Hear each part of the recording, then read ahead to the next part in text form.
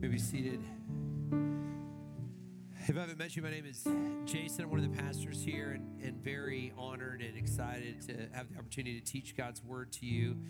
We're going to be in Hebrews chapter 10. If you want to go ahead and start turning in your Bibles to Hebrews chapter 10. It is a big day in the life of our church. As Jordan mentioned, right now, a partner church of ours is beginning in Santo Domingo. We're so excited for that work, that new work. Also today, a group of Iranian refugees began a church in Turkey, and a church that we've been able to help out. They actually named, we didn't have any say over their leadership or whatever, but we are supporting them and loving them through ministry partnerships. They named their church Christ Covenant, and they even took our logo, which we were happy for them to take. But we're just so grateful for that work that is also beginning today, these refugees beginning a new church in Turkey. It's also a big day today. There's a lot of things going on. Some of our parents right now are over at the Collective for our parent brunch tonight at 4 o'clock. Don Whitney is going to be here leading a prayer conference. If you've kind of gotten into this new year and you've been thinking, man, I want to kind of get my spiritual disciplines in shape. I want to pray more. I want to study my Bible more. I really encourage you to come tonight at 4 o'clock. It's over at the Collective, which is just a few hundred yards away from here. Don's written many books. He's been a friend of our church for a long time. One that we have available for you today is called Spiritual Disciplines for the Christian Life. It really kind of helps teach you, what does Bible study look like? What does memory of Scripture look like? What does prayer look like? Different spiritual disciplines in your life. Who could be helped by this? Who's like, you know what, I really would like to think more about my own kind of spiritual life and spiritual growth. Okay, I see a hand over here. I don't know if I can get it to you. We run that back there, man. And then the other one, and this is really what Dr. Woody's going to be going over tonight, is praying the Bible. This is really how to use the Bible as a guide for your prayer. A lot of us, or a few of us, maybe were here 4 years ago. Dr. Whitney actually went through the same material. It has been, I know, revolutionary to many people's prayer lives. Who could be helped by this book? Okay, I got this one. Ready? Nice. All right. And then all of those books and several more are available over at our Connect area. You can drop by on the way out. So that's 4 o'clock tonight. It includes dinner, and I hope you can come. Hebrews 10. We're just looking at one verse today, but a very powerful passage. The author of Hebrew writes these things in verse 24 under the inspiration of the Holy Spirit of God. So let's hear together the word of Christ. Let us consider how to stir up one another to love and good works. This is the word of the Lord. Well, I've read a number of articles recently about loneliness. Loneliness is on the rise. People are talking about a loneliness pandemic. And this began before the pandemic. And so sociologists and therapists, all different types of folks have written articles. This is a big kind of topic of conversation. I read an article in the Harvard Magazine that defined loneliness, I think it's an interesting definition, as the gap between the social connections that you would like to have and those that you feel you experience. So it's the gap between the kind of social connections that you wish you had, that you want to have, and the ones that you're actually experiencing, the one that you actually do have. And it's interesting that this rise in loneliness, and there's also been a lot of articles about this, that's gone on in the world, really coincides, and I'll say this, with the rise of different types of media and the different types of kind of personalized media. There's been a lot of articles that, talk about from when smartphones really started to take hold in the culture, loneliness kind of went up. And I think that there's some relation there, and this is not a hit job on smartphones or media, but I do think it's interesting. Again, this is not just social media. This is kind of the rise in social media, yes, but different types of media. There's a lot more options of media out there. There's more movies. There's more short films. There's more YouTube channels. There's more podcasts. There's more news outlets. There's just a rise in all sorts of media going on. And again, I'm not a hit job on media. I like media. I read the news. I love watching movies. I enjoy these things. I'm grateful for them. But it's interesting. You know, the word media comes from the Latin medium, which means something in the middle, that is in the middle, something that creates a gap, if you will. I think it's very interesting that the definition of loneliness is a gap in social connection, the social connections that you wish you had, and the social connections that you actually do have. And it coincides with the rise in media, which means a gap, something in the middle, something that is actually creating space and distance. Now, it's no surprise that people would be drawn to media kind of relationships. You know, it's also been said that the more time people spend engaged with this kind of media, the less time they spend in real, actual social or interpersonal kinds of relationships. But again, it's no surprise that people would be drawn to these kinds of what I'll call media relationships. After all, media relationships are kind of easy, right? They're always reaffirming. You can always find the media that reaffirms whatever it is that you believe. You can find the media that makes you feel special, right? You can present yourself. I mean, even like the thing about social media, you can always present yourself really good in a great way. You don't, whenever you post a picture on social media, you choose the best one, right? You choose the one that presents you in the best light. Media doesn't disagree with you. If it does start to disagree with you, you can shut it off. You can find a new outlet. You can start watching a different channel. You can start reading a different paper. Interpersonal relationships are harder. People do disagree with you. Sometimes they see you when you're at your worst. Sometimes they know things about you that you know aren't very good. Interpersonal relationships, you put yourself out there. You make yourself vulnerable. Sometimes people don't accept you. Sometimes that can be a very scary thing to do. So it's no surprise that people are drawn to media kind of relationships. But these are the kind of relationships that ultimately aren't fulfilling people. They're not making people feel known. They're creating an even bigger gap between the kinds of relationships that people think they should have and those that people actually do. If you've been with us over the last few weeks, we've been looking at this idea that the Christian life, to be a Christian, to be a follower of Jesus, necessarily calls you to relationship with other believers. That the Christian life is not an isolated thing. It is a communal thing. It's personal, right? We have a personal relationship with the Lord, but as we have a personal relationship with the Lord, He draws us in. He draws us in to live out this life together. And this can be kind of uncomfortable sometimes. As we're living life together, we're called to love one another. Again, that sounds great and nice until you realize that love implies sacrifice. That love implies not being just concerned about yourself, but being concerned about the other person. We saw in the second week that we're called to confess our sin to one another. So rather than just to present yourself in the best possible light, only putting your best pictures out there, the Bible actually says, put your worst stuff out there. Like take the worst stuff about you and tell it to other people. We looked at, in the third week, living in harmony with one another. Not just considering yourself, not just being the center of the story, but considering others, living in harmony with them, considering their part, considering their gifts. Last week, we looked at an incredibly hard command. Restore one another. You're called to restore one another. When someone's down, when someone's cast out, you who are spiritual, build them back. Well, that's incredibly hard and sacrificial. But in all of these things, I think we're seeing something.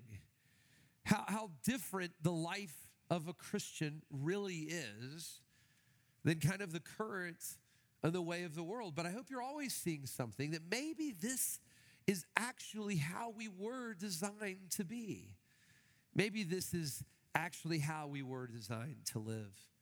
This week we're looking at another very important command, and this will be the last one of these one another's that we're looking at. We're coming back to this series in the summer, but we're going off to something different next week. But this command that we saw in Hebrews 10, provoke one another.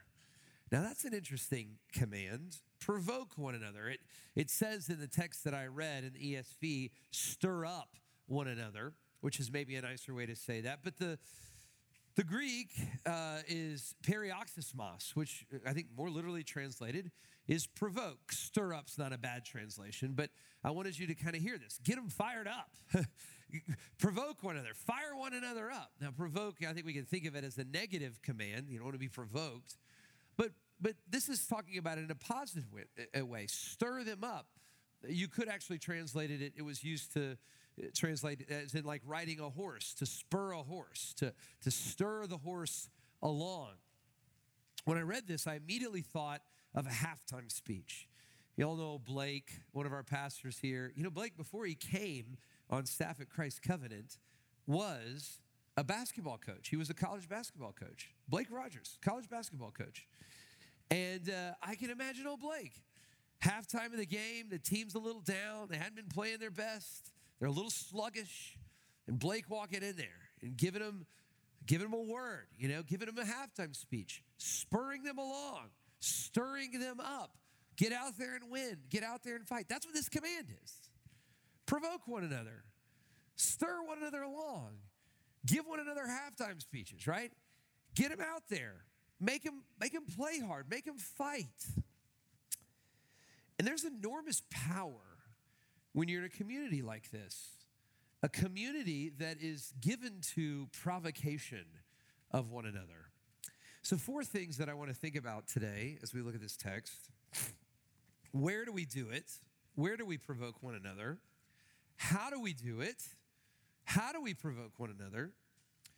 What are we to provoke one another toward, or to what are we provoking one another? And then finally, why? Why is this so important? So let's start here at the beginning. Where?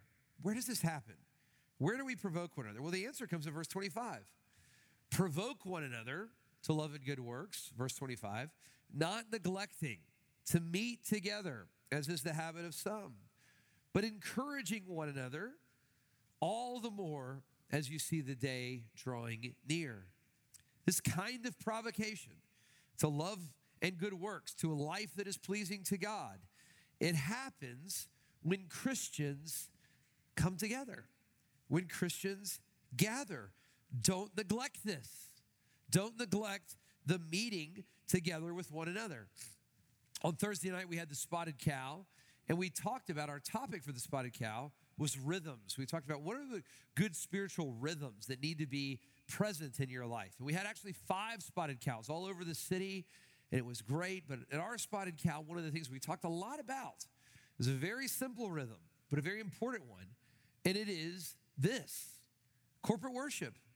You need this rhythm in your life. Is this rhythm present in your life? Don't neglect this. Don't neglect the gathering. There is a kind of provocation that happens in the gathering. And again, you're not just here to hear from me, you're here to hear from one another. You need to be here. You need to consider as you are here how to stir one another along. It's interesting that the Bible doesn't command us, don't neglect consuming content every week. It doesn't say that. Now, consuming content is good. Listening to a podcast or watching a service online, those are good things. But you haven't obeyed this command if you've done that. Now, this is don't neglect the meeting together, the gathering together. That is a different kind of provocation. That is a different kind of stirring that happens. Now, Christians have always been given to a rhythm. And I want you to hear this. This is the Christian life. This is the church. The church has always been given to a rhythm of gathering and scattering. Just like we breathe, we gather and scatter, right? There's a time to breathe in.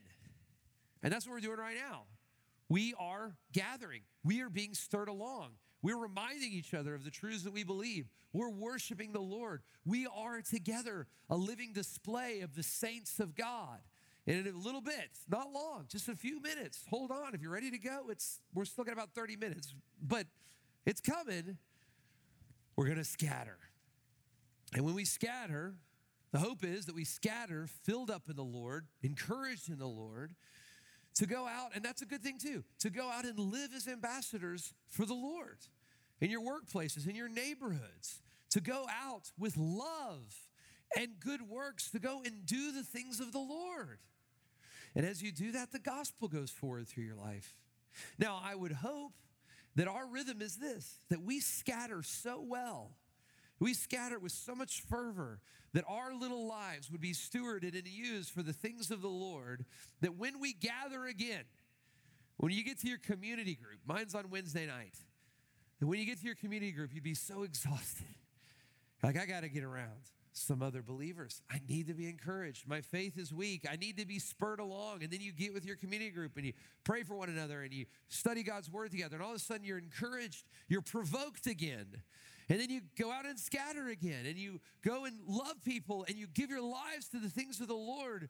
And you do it in such a way that you're like, by Sunday or by when you meet some friends to pray together or whatever the next gathering is, you're just, I'm exhausted again. I've got to get around other believers. I need to worship with other believers. That's the pattern of the Christian life. Gathering and scattering. And what this is saying here is, don't neglect this. Don't neglect this. If you're not gathering, as I say here, the better we gather, the better we'll scatter. And the better we scatter, the better we'll gather. If you're not gathering, you're not going to scatter very well. And if you're not scattering very well, you're not really going to gather well. Is this true of your life? Don't neglect this. This provocation is what we need. So that's where. Where do we get provoked? It's when we gather together. But the second one is how. How do we do this? How do we really do this? And I love this idea. I want you to get this today. This speaks to the point of Christian thoughtfulness that I spoke of a few weeks ago.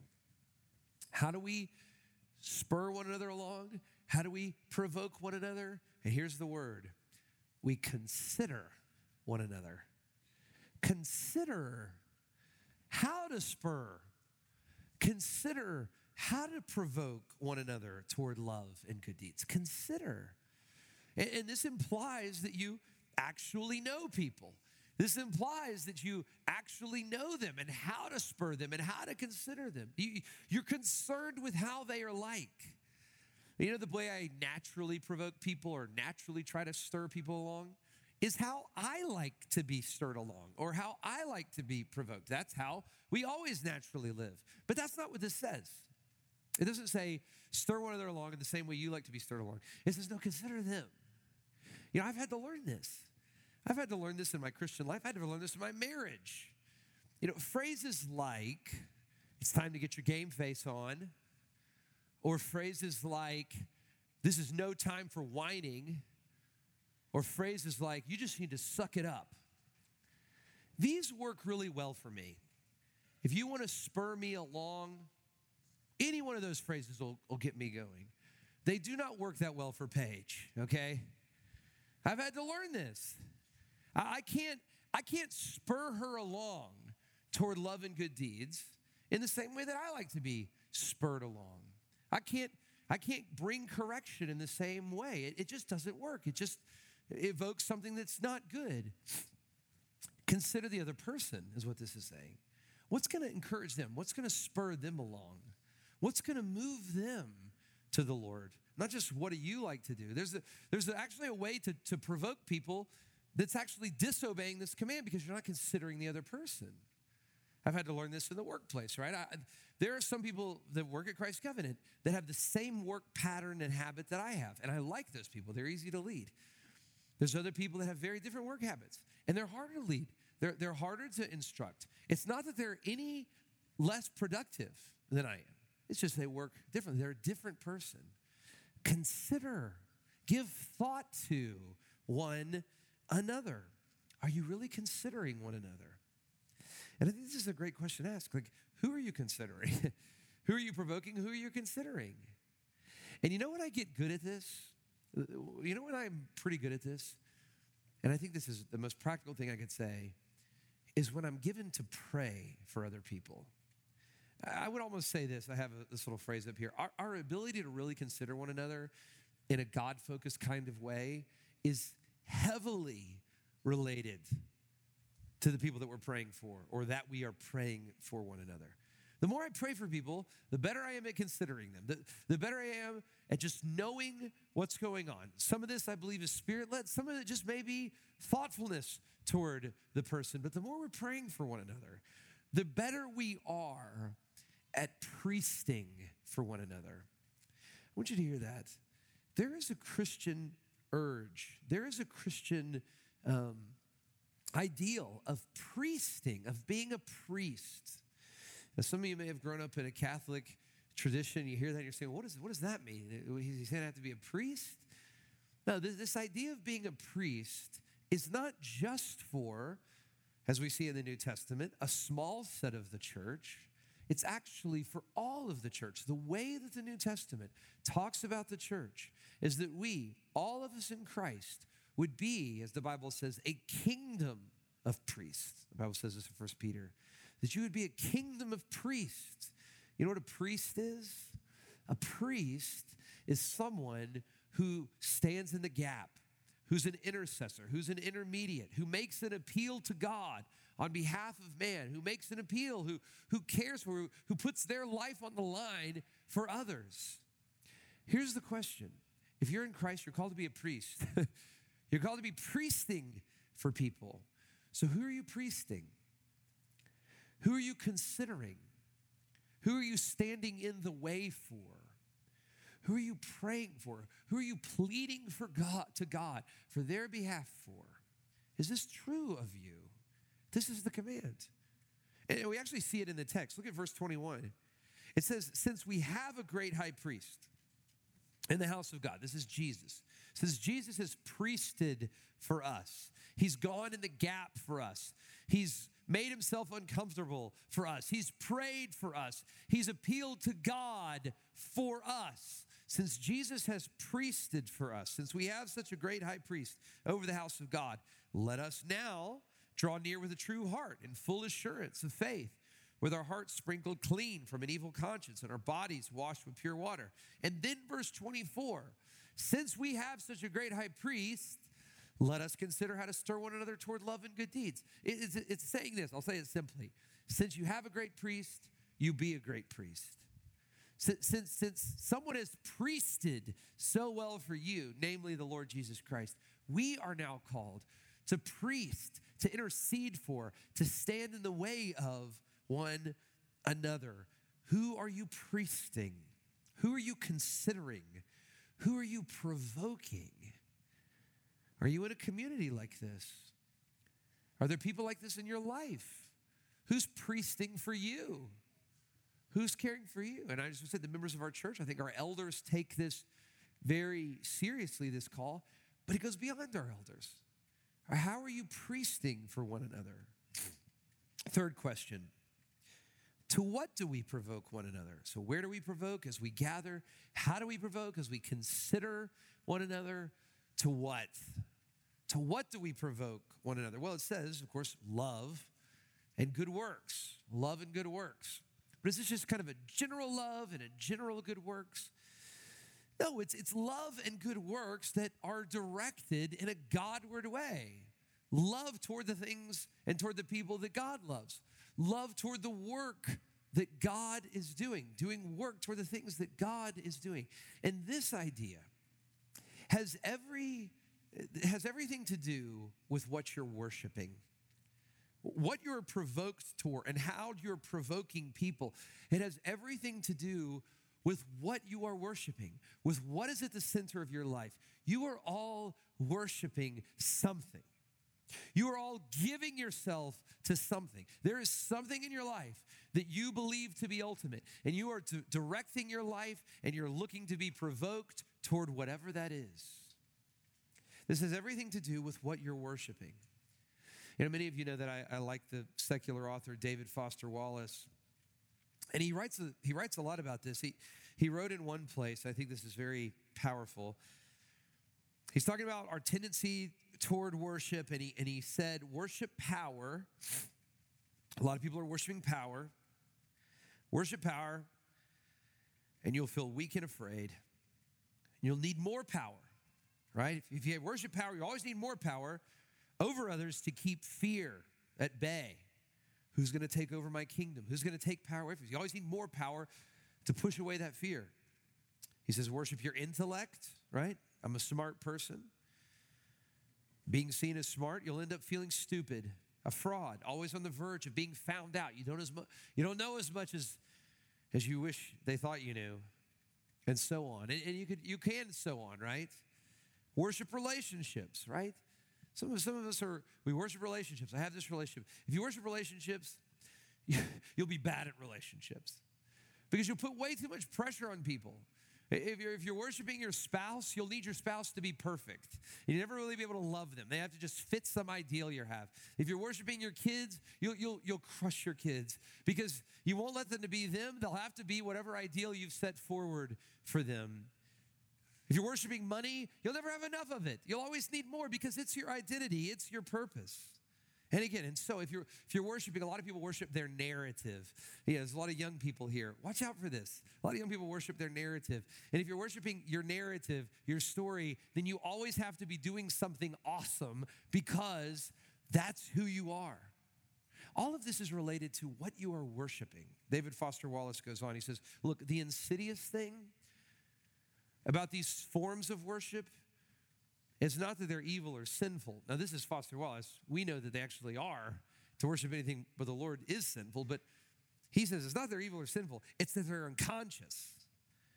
They're our default settings.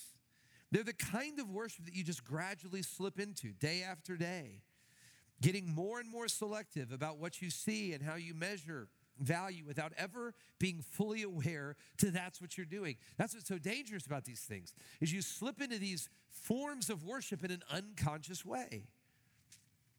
And the world will not discourage you from operating on your default settings because the world of men and money and power hums along quite nicely on the fuel of fear and contempt and frustration and craving and the worship of self.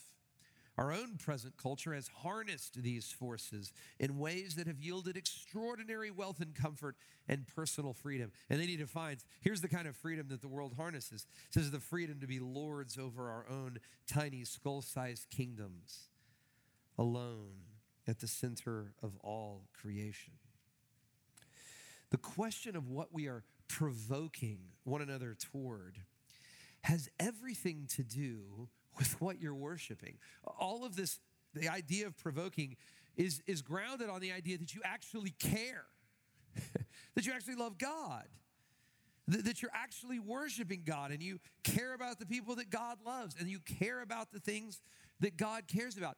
If you're worshiping power, then you will only love the people that make you more powerful. You'll only do work that gives you more power. You'll never love people that make you less powerful.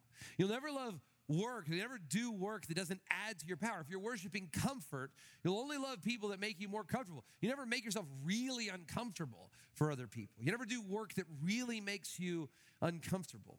But if you have any other idol in the place of God, you won't actually really be able to love people or to do the work of the Lord. You'll always be looking for the next PR opportunity. You'll always be looking for the thing that's just going to bring you more. All of this is presupposed on what you are worshiping. Do you actually love God? Do you actually know God?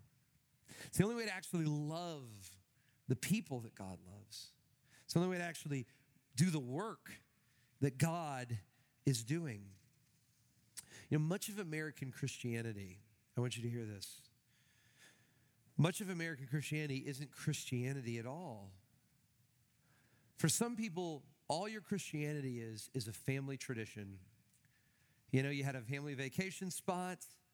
You got a family piano that's been in the family a long time. You got a family Bible. It's just a part of your family. It's just nostalgia.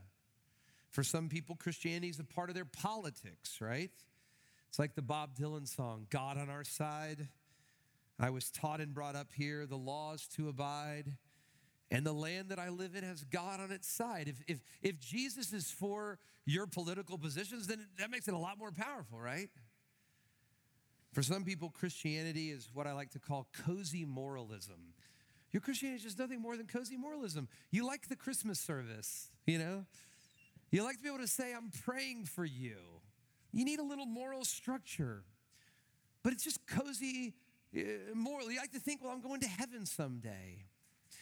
But you don't know the Lord. When Jesus came, his life was like this. He went and blew up all of these false understandings of what it really meant to follow him. You know, he went to people. Think about Jesus, what he said about family. And he said people that wanted to follow him, but they were concerned with their family. He said to them, look, if you don't hate your father, your mother, your brother, your sisters, even your own life, you can't be my follower. And what he is saying there is it's not a proactive hate. What he is saying there is, look, if I'm not ultimate, if you're not willing to let your family have some sacrifice for me, then you're really not my follower. He came into a world that desperately wanted him to be some political leader, right? Jesus is going to take on the Romans. Jesus is going to give us political power. And Jesus kept saying, no, my kingdom is not of this world. My kingdom is different from this world. And then when the Romans did capture Jesus, where did all those people go? They totally abandoned him. I think about the people that liked the cozy moralism, like the rich young ruler. Look at all these things I've done for you, Jesus. I obeyed this, I obeyed this. And Jesus said, well, but what if you really sacrifice for me? What if you take all you have and give it to the poor? And the rich ruler couldn't hold up to that. That's not what he was into. How do you know that you're really a Christian? It's when Jesus says to you, I want to be more important than your family. I actually want you to sacrifice your family. I want your family to feel sacrifice for following me.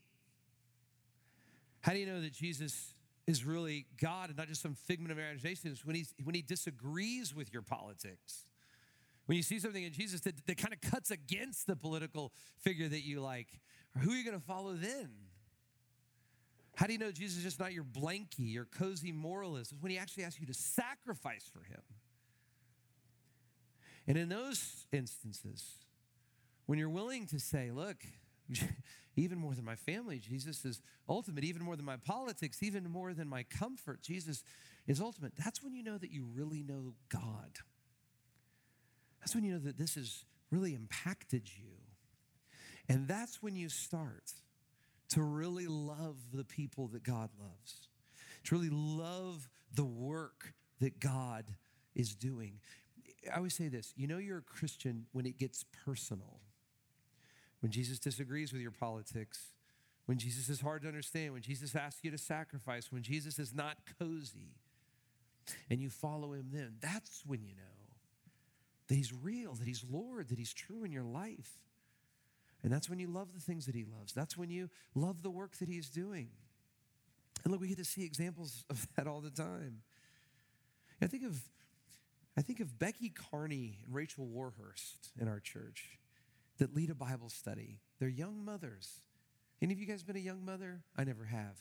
But if you've been a young mother, it's exhausting. You're taking care of your children, and they're always needy, and they always need you, and their house is a mess. You know what these girls do? They open their home. They bring people in. They study the Word of God together. It's not comfortable. It's not easy. There's no power in that. I think of a guy like Chip Johnson who volunteers with our student ministry. You ever hang out with middle schoolers? There's no power in that. There's no comfort in that. No, but he actually knows God. And therefore he loves people that God loves. He loves the work that God is doing. I think of people like LaTanya Gates, who lives in Grove Park. What a hard place to live. And she gives herself to that community over and over and over again. Why? Because she loves God. She loves the work that God is doing. I think about Manuel Sanchez, who started this church today, who moved from comfortable life here in Atlanta, Georgia, to Santo Domingo, to give himself away, to take this huge risk and start this church. Who does that stuff? Why would you do that stuff? You do that stuff because you actually know God. Christianity is not just some family tradition thing. It's not just a political thing. It's not just a cozy moralism. No, it's real. And when you know God and love God, you start to love the people of God and love the things of God. You see God manifest in these things. And as we live in community and stir one another along in these things, we see it more and more and more. So we've looked at where we do this. We've looked at how we do this. We've looked at to what we do this. But lastly, why? Why is this so important? It's interesting. This is a command. You consider, right? It's not like it'd be a good idea to, consider. No, you consider. You do this. You stir one another along. This should be true of every Christian. That's what I'm saying. You are called to be a priest. You do this. And then it's couched with this warning. Look at verse 26. It says, in a sense, it's saying if we don't do this, if we don't consider, if we do neglect meeting together, if we go on sinning deliberately, after receiving the knowledge of the truth, there no longer remains a sacrifice for sins, but a fearful expectation of judgment and a fury of fire that will consume the adversaries. That's a warning. Listen. Listen, this is important. Don't neglect one another. Don't neglect your responsibility to be stirring one another along. Don't neglect your call to be stirred along. You need to be stirred along. It's a warning.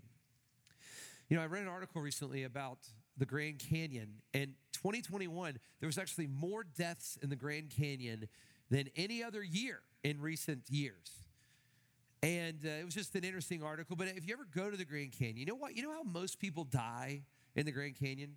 It was only 18 people that died in 2021. But that's up. Usually the average is 12, if you're interested. But you know why people die in the Grand Canyon? You'd think it was like heat exhaustion, right? And people do die of heat exhaustion. But the number one reason that people die in the Grand Canyon is selfies, okay?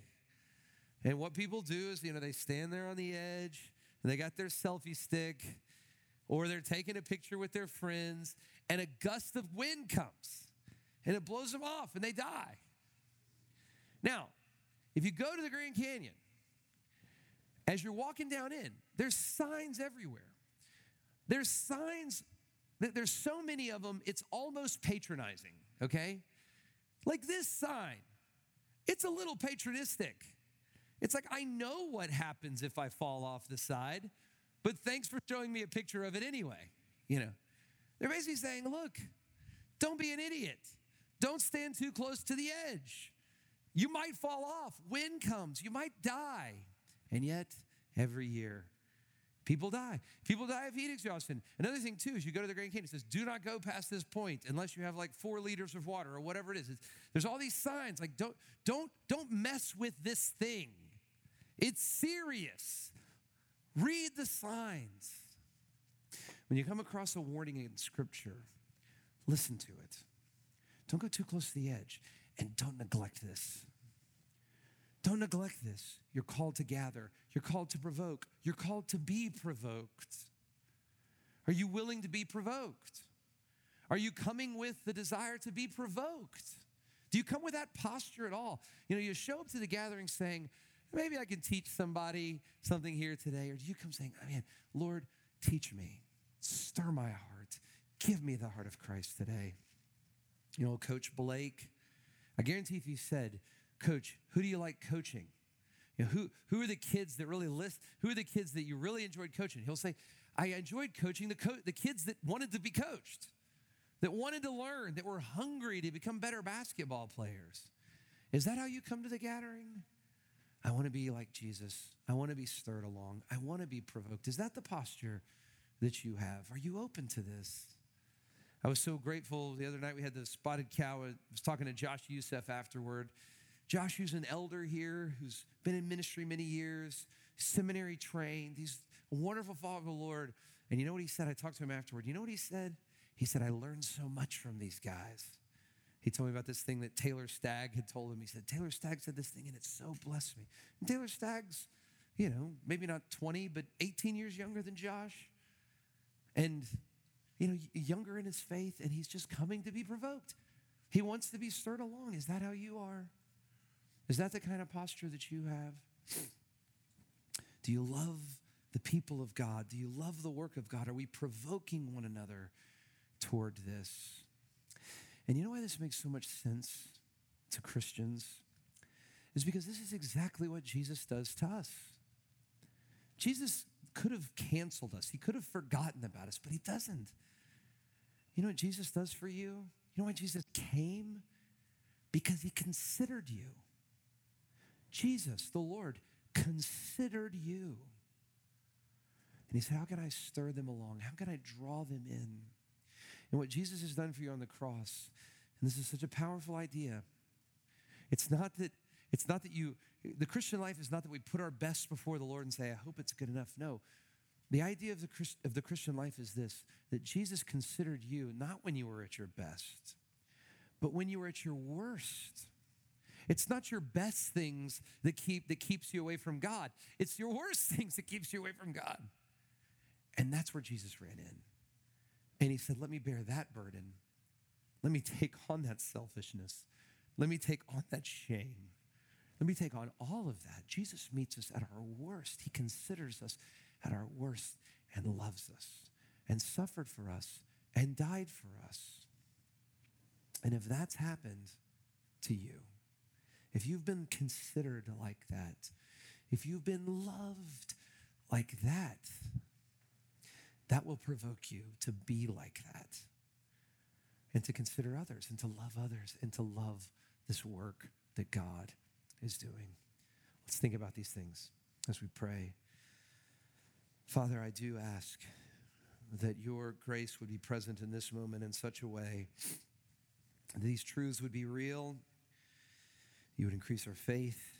You would see more fully the fullness of Christ. That we would be provoked. We would be stirred along toward love, toward good works. That we would live the life of our Lord. And that we would look to him, Lord, not as perfect people, but as people in great need of his grace, knowing that he considers us, not when we're at our best, but even when we're at our worst, and that he loves us. And he's called us to good works. He's called us to actually be his hands and feet and to live out his work on earth. And so, Lord, give us grace to do this. And I pray all this in Jesus' name. Amen.